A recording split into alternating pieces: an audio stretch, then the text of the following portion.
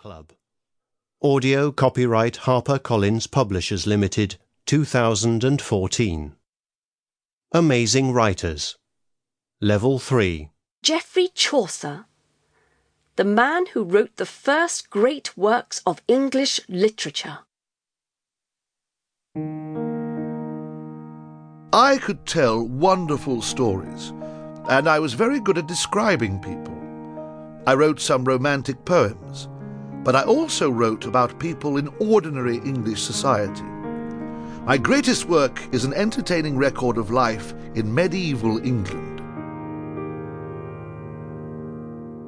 My name was Geoffrey Chaucer, and I was born in London.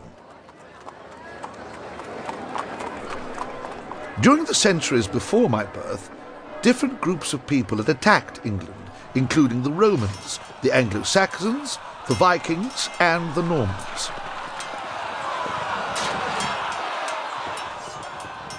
England had become the permanent home of each of these groups, and they had tried to make the English people speak their language and live in the same way as them.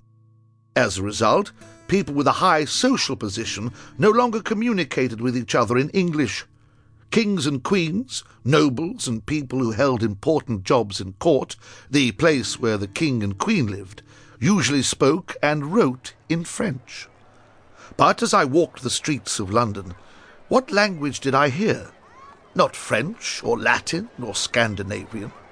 People in the streets and at the markets were speaking English in their daily lives. Of course, English had taken in some words from other languages too. There was justice, which came from Latin, speech from Anglo-Saxon, outlaw from the Vikings, and parliament from French. But ordinary people were using English to communicate. They were a free people who shared their hopes and problems in their own language. As I listened, I decided that I was going to use English to write stories about the daily lives of English people. There was a huge difference between the lives of rich people and poor people in England. The poor had to work very hard, and their lives were very difficult.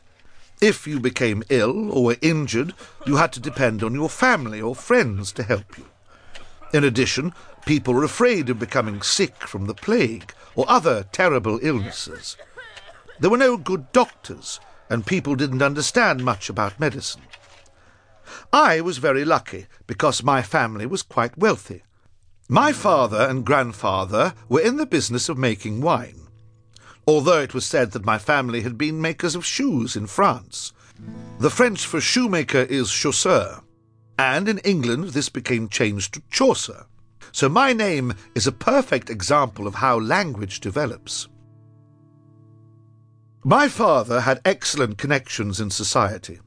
In other words, he knew a lot of important people. So he made sure that I got a good education in law.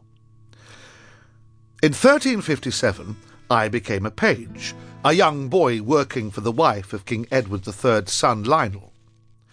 2 years later, in 1359, I became a soldier and served in the English army in their fight against the French in the 100 Years' War. However, by bad luck, I was taken prisoner by the French at the siege of Rheims. In March 1360, King Edward paid £16 to the French so that I could leave prison. After my return to England, I entered the King's service, working in the royal household. While I was working at court, I met a beautiful girl called Philippa Roe.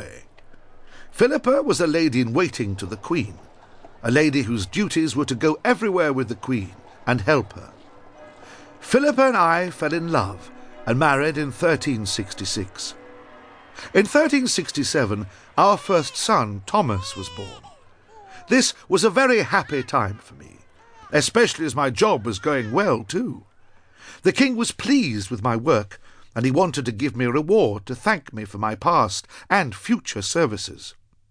So, on the 10th of June 1367, he granted me a pension of 20 marks, an amount of money which I would receive every year. Although my job at court kept me busy, I still found time